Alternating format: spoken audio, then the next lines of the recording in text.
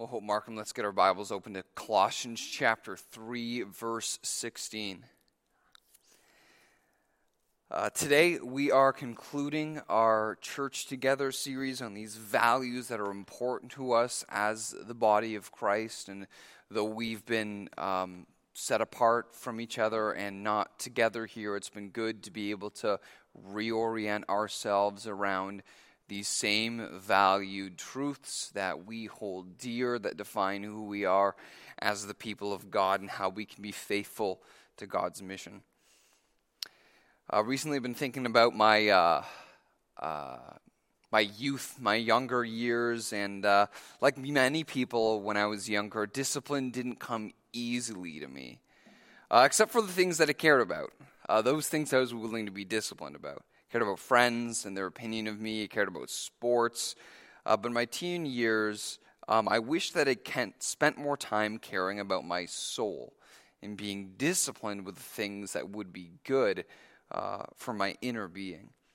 It wasn't really until my later years of high school and university that I started recognizing my neediness on a soul level and how God was the only one who was going to be able to fulfill what I thought sports or friends could really accomplish in my life.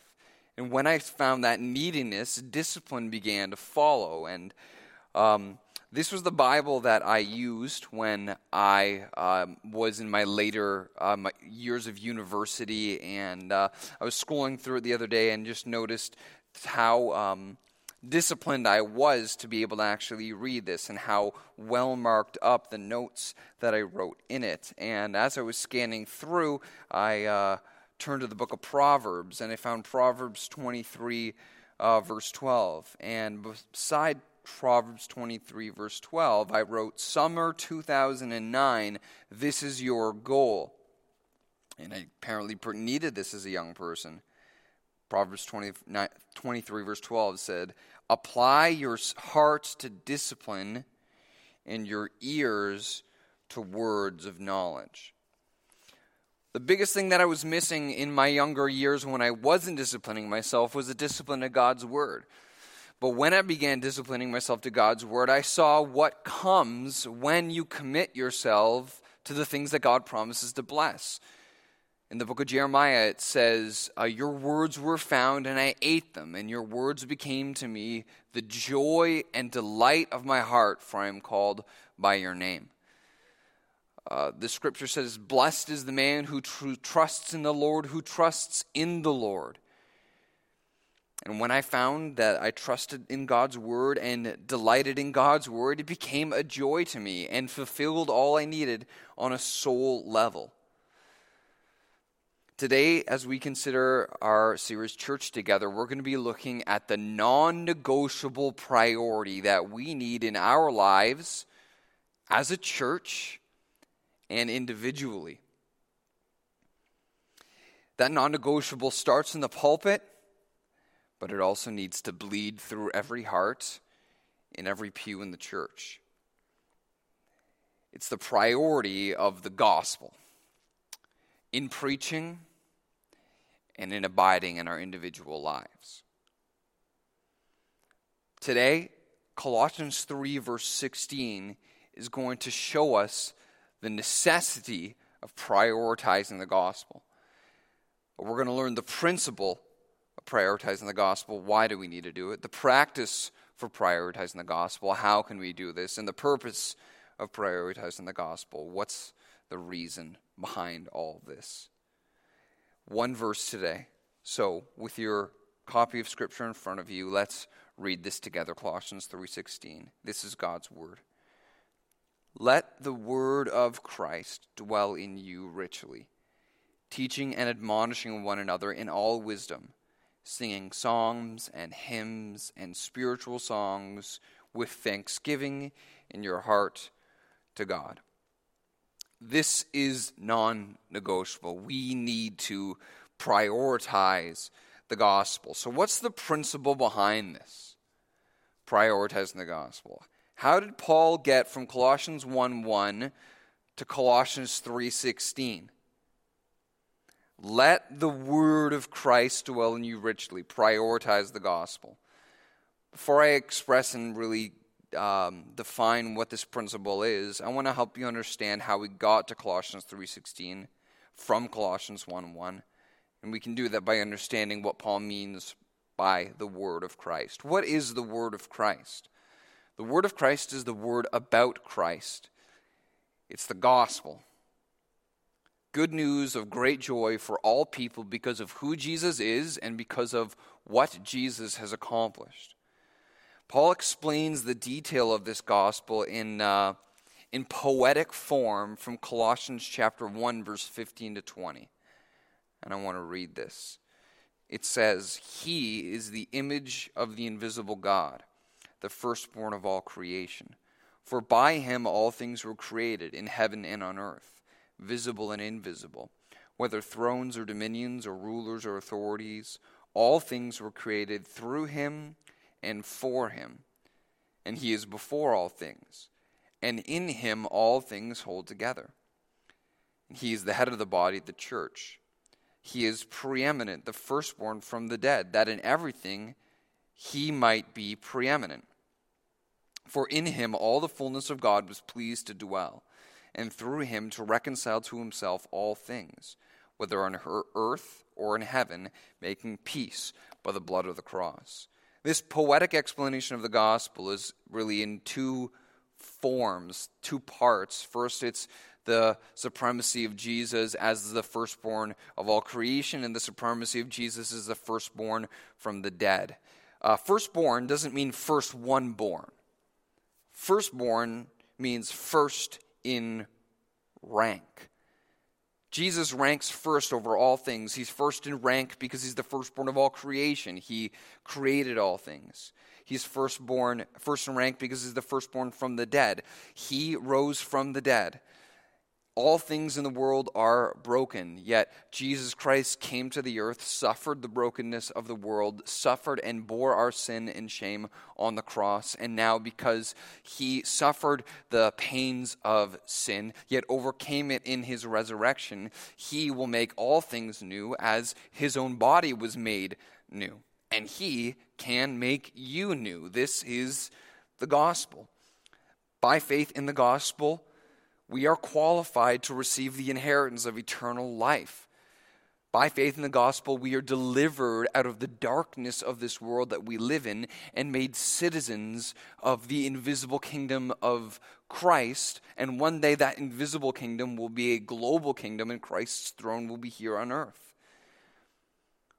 We are forgiven of the guilt in our sin, and we are redeemed and reconciled back into a relationship with a Creator, the Heavenly Father.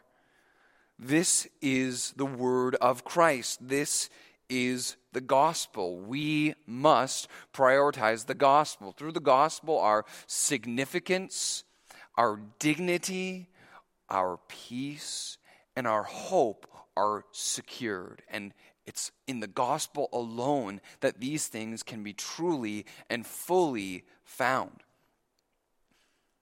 We must prioritize the gospel. This is the message we must allow to dwell in us richly. Problem was, Paul got from Colossians 1 to Colossians 3 to say, let this word of Christ dwell in you richly, because they weren't letting it dwell in them richly.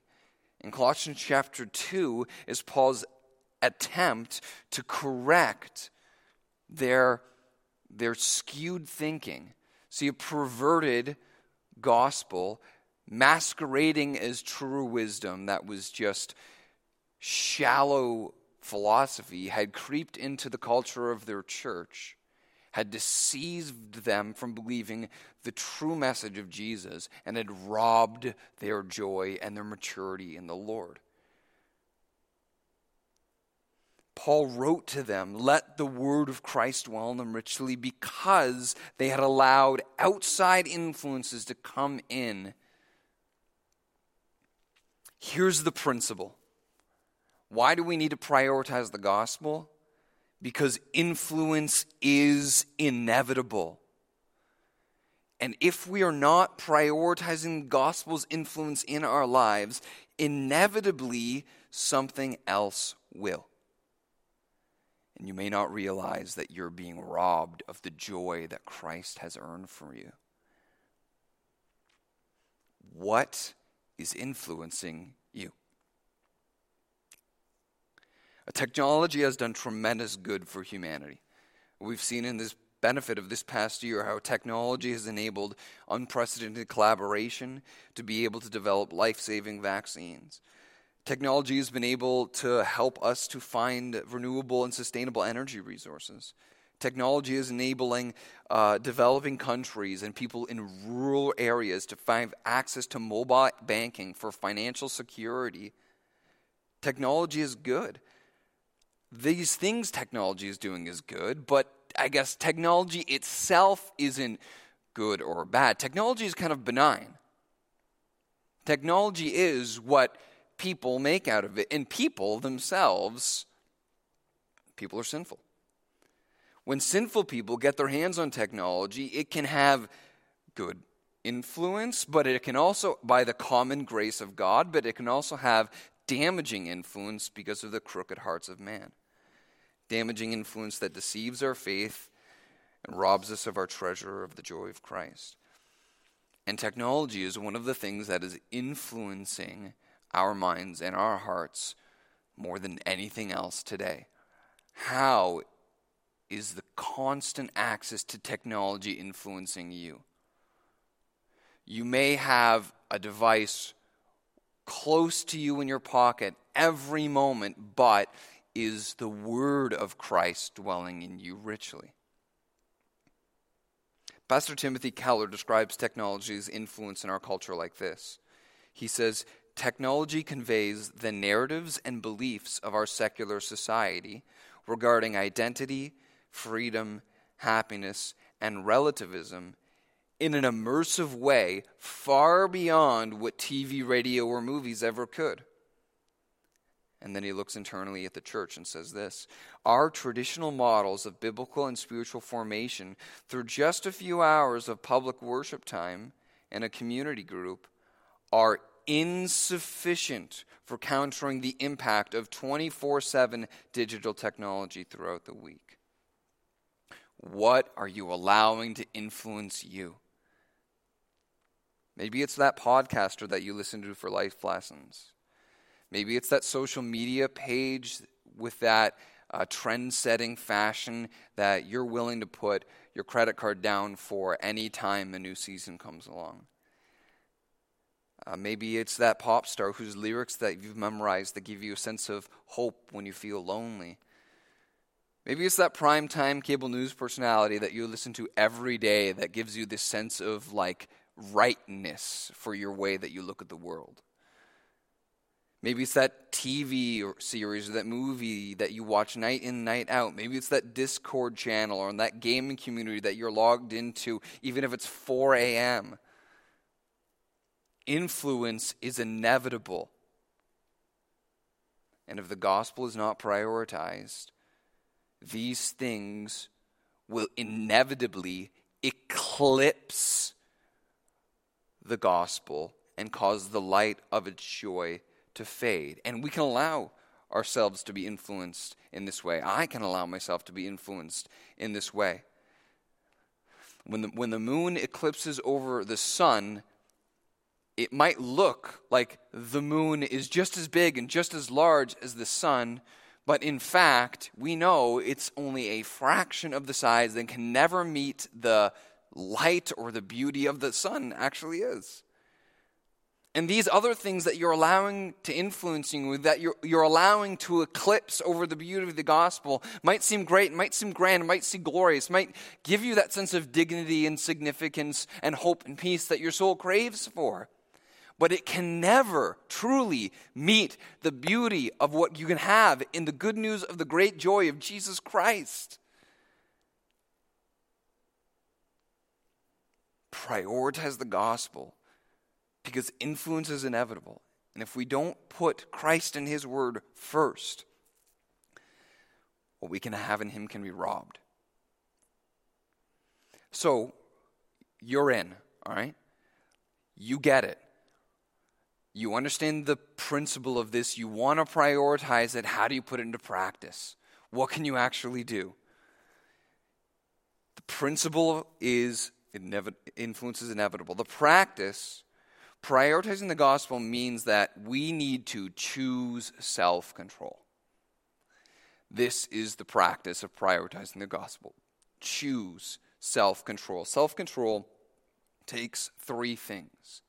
It takes orderly habits from a good heart with the help of others. Habits, heart, help. Let's think about habits first. Orderly habits. Let the word of Christ dwell in you richly. Orderly habits are practices that allow us to renew our mind in the message of the word of Christ and the gospel. Priority, focus on the mind. Colossians 3:1 says that we should set our minds on the things above, not the things that are on earth. Colossians 3:10 says that we should put on the new self, which is being renewed in knowledge after the image of your Creator. Think about the things that you think about. What do you normally think about? What are you feeling when you think about those things? So my family's on this Winnie the Pooh kick recently. And every creature in the 100-acre wood is generally thinking about a different thing and thinking about that thing in a different way. Pooh Bear is thinking about honey and is usually just like relaxed and thinking about it in a relaxed way and very nonchalant. Piglet is usually thinking about danger and he's always anxious and stuttering. Rabbit is usually thinking about his gardening, and he's always worried and anxious. Eeyore's Eeyore. Everything is down, and you're always thinking about how things are going to be. Think about the things that you think about, and the way that you think about the things that you think about. Are you fearful? Are you worried? Are you hopeful? Are you focused on work, focused on your kids, focused on your diet, focused on your body image? If we are going to be able to have orderly habits, it takes self-control because it starts with our mind. Set your mind on the things that are above. Renew in knowledge. And in order to do that, we need to recognize that our minds operate like a residence. Let the word of Christ dwell in you richly. A dwelling is your primary place of residence. Is the gospel your primary the primary resident in your mind, or does something else occupy your thoughts rent-free? If you're going to have orderly habits, but you don't right now, you can start to develop orderly habits by doing three things. You can audit your time. You can rearrange your habits, and then you can assign leisure in its right place. We want orderly habits.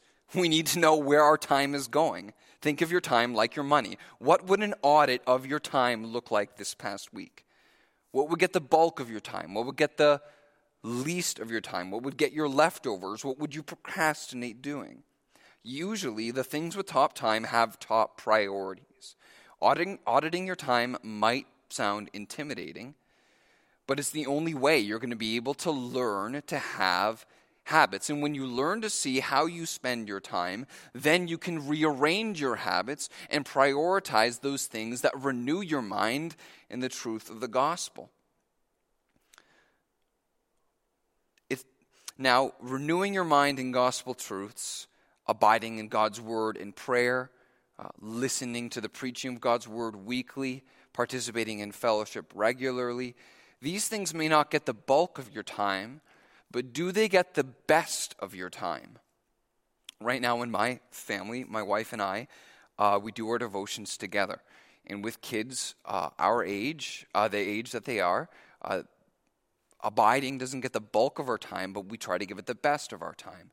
So we work hard to be able to get all of our chores done as soon as our kids are to bed, so we will make dinner and try and clean up as we go, put our kids to bed, do a few tidying things, and then there's other things to do. The kids might be to bed if we're lucky by 8:30, between 8 and 8:30. There are lots of other things to do. But the first thing we do after the last chore is done is abide in God's word and pray together. So we might have to look at our finances, we might have to clean, we might have to do other things, we might need to call people, but the first thing we do, the best of our time goes there. And we didn't have this priority at first, but we had to audit our time, and that allowed us to rearrange our habits. And when you do that, you can be able to prioritize the gospel. And it's good to have rest, but are you putting rest and leisure in the right place? Orderly habits take auditing your time, rearranging your habits, and then assigning leisure. Leisure looks different for different people in different places of times of life. But I found that if I don't assign leisure in the right place, it will easily overcome the priority of abiding in God's word and prioritizing the gospel. Your orderly habits will enable you to prioritize the gospel. Now, some people might hear order and habits and rules and might think it sounds a little legalistic, but orderly habits can only work when it's motivated from a good heart, a pure heart. Self-control takes orderly habits from a good heart. Let the word of Christ dwell in you richly. A good heart makes sure that the gospel is primary residence in their mind and furnishes their mind with the gospel richly. Richly, because it believes that the gospel is priceless, that who Jesus is and what Jesus has done for us is the greatest gift that we could ever find and ever receive, that it is good news of great joy, that in Christ I do have my significance, I am secure in my dignity, I can have peace, I do have hope because I see the treasure of the gospel. It's irreplaceable, it's priceless, it's cherished. I will prioritize this. I will adopt habits for this. Just like when I was a teen, I prioritized friends. I prioritized rugby because I thought those things would give me the most joy. What you treasure most, you will prioritize most. Let the word of Christ dwell in you richly. Psalm 119 verse 72 says, "The law of your mouth is better to me than thousands of pieces of silver and gold." Do you treasure God's word more than money? Philippians 3 verse 8 says, "Indeed, I count everything as loss because of the surpassing worth of knowing Christ Jesus my Lord. For his sake, I've suffered the loss of all things and count them as rubbish that I might gain Christ." Reading God's word, prioritizing the gospel, listening to God's word preached, participating in fellowship, these things that renew our mind in the treasure of who Christ is and what Christ has done for us, these things are the way that we enter into relationship with God. When we read God's word, we're not just reading pages off of a book. We are attending to the voice of our Creator. When we respond to him in prayer, we are not merely speaking empty words into the air. We are speaking back to the one whose ear is open to us, whose hands formed us, whose heart loved us. A good heart treasures God's word because we know that through the gospel we have the Lord. Your habits will flow from the heart of whatever you desire. What do you desire? The Lord is jealous for you, Christian. He wants you to know him and enjoy him. And if you don't know Jesus, if you don't know the Lord, or if you have some other things that you're prioritizing or you're putting before Christ, or if you've never realized that you can have a relationship with the Lord, or that your dignity and significance and peace and hope, that these are things that you could find from God, know that the Lord is jealous for his own. He doesn't want to share you with things that are counterfeit. He wants you to have the authentic and full joy that comes from relationship in him. This is why Jesus came from heaven to earth, that you can know him, that he would die in your place, and you could have true abundant life in him. Count all things as loss, and you will find the true worth of your heart, of your soul in Christ. Prioritizing the gospel means choosing self-control. That takes orderly habits, a good heart, and it takes the help of others. Let the word of Christ dwell in you richly. That you there isn't a singular you, it's a plural you. See, prioritizing the gospel is an individual choice of self-control, but it's a corporate responsibility. It's the responsibility of the entire church to help the entire church to prioritize the gospel. So maybe you have a good heart, but you don't know what habits to establish. Ask for help. Maybe you have the right heart and you know the good habits, but you struggle to be consistent. Ask for help. When we prioritize the gospel together and we actually put it into practice in self-control, we will naturally see the purpose unfold itself. So what is that purpose? The principle is that an influence is inevitable. The practice is choosing self-control. The purpose of letting the word of Christ dwell in us richly is meaningful worship together. Let the word of Christ dwell in you richly, teaching and admonishing one another in all wisdom, singing psalms and hymns and spiritual songs with thankfulness in your heart to God.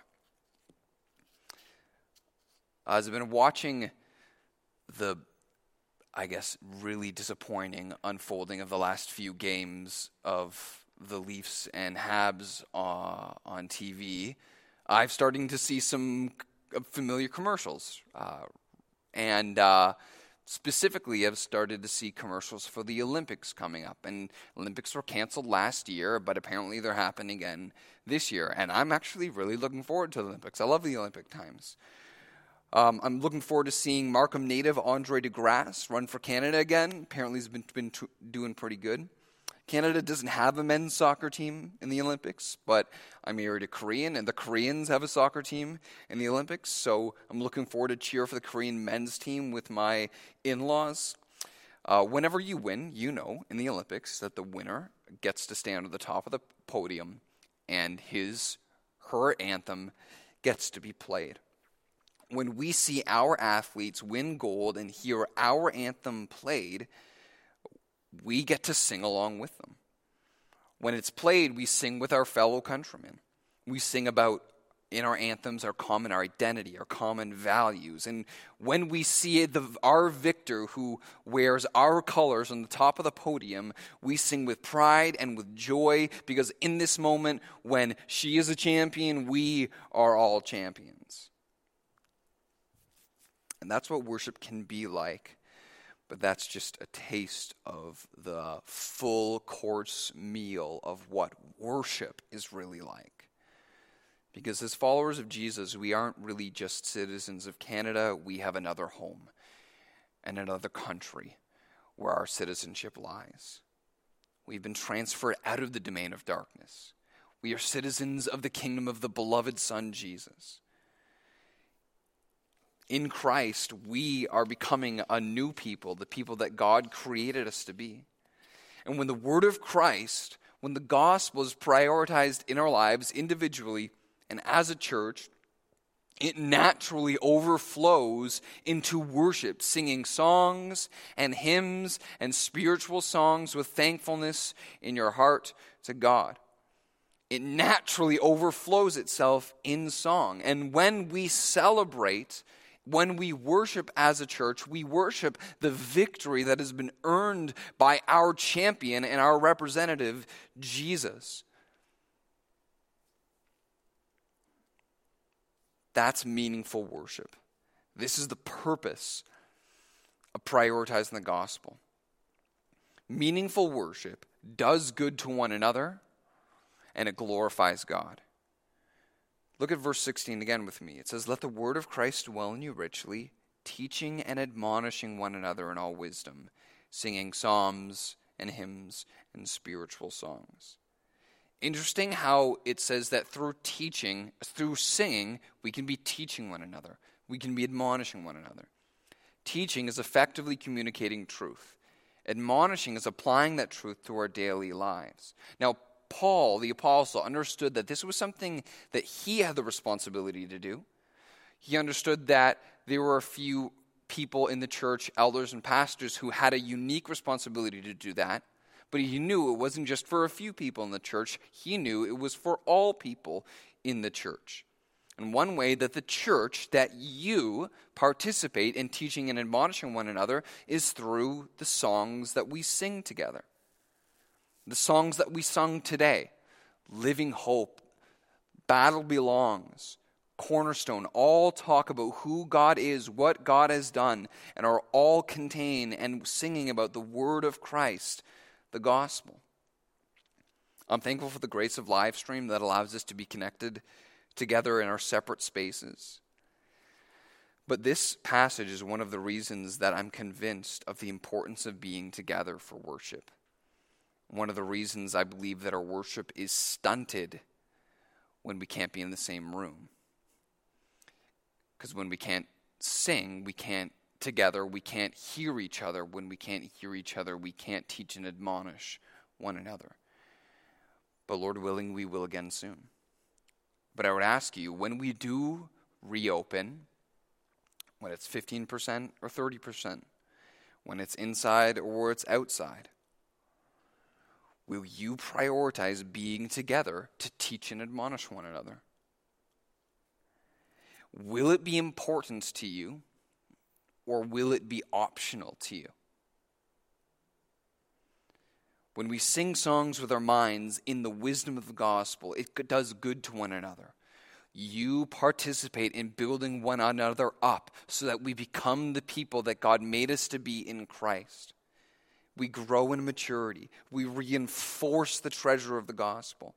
It benefits and does good to each other, but worship is meaningful not just because of the good it does to each other. Worship is meaningful because it glorifies God. We sing with our minds, but we also sing with our hearts. We don't just sing with our lips, but we sing with affection and adoration from the inside of our being.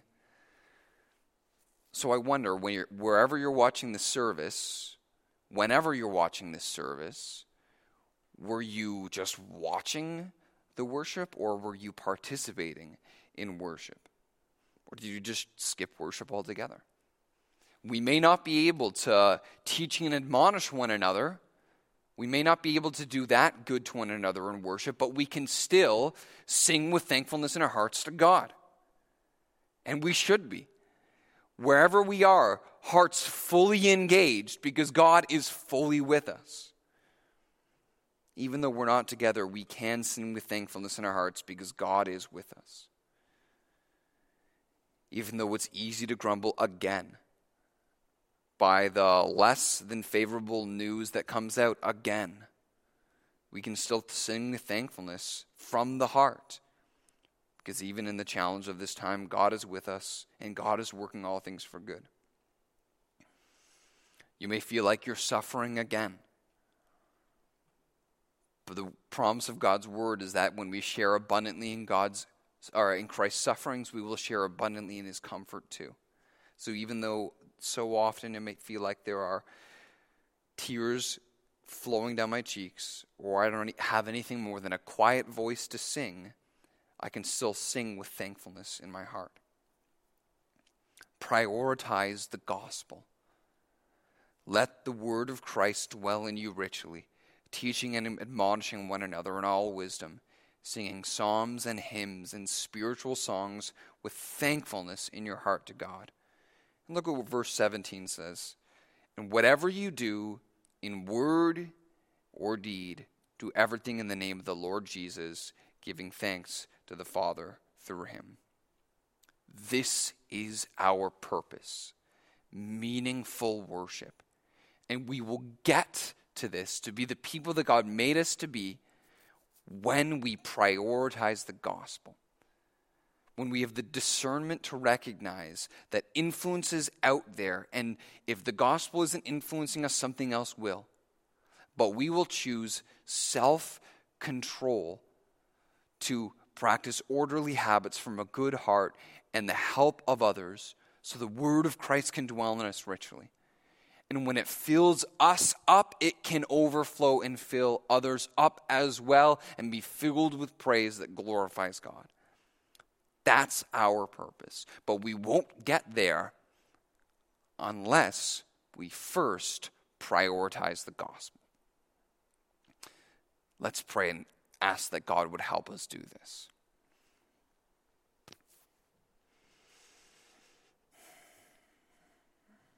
Father, we're fickle people.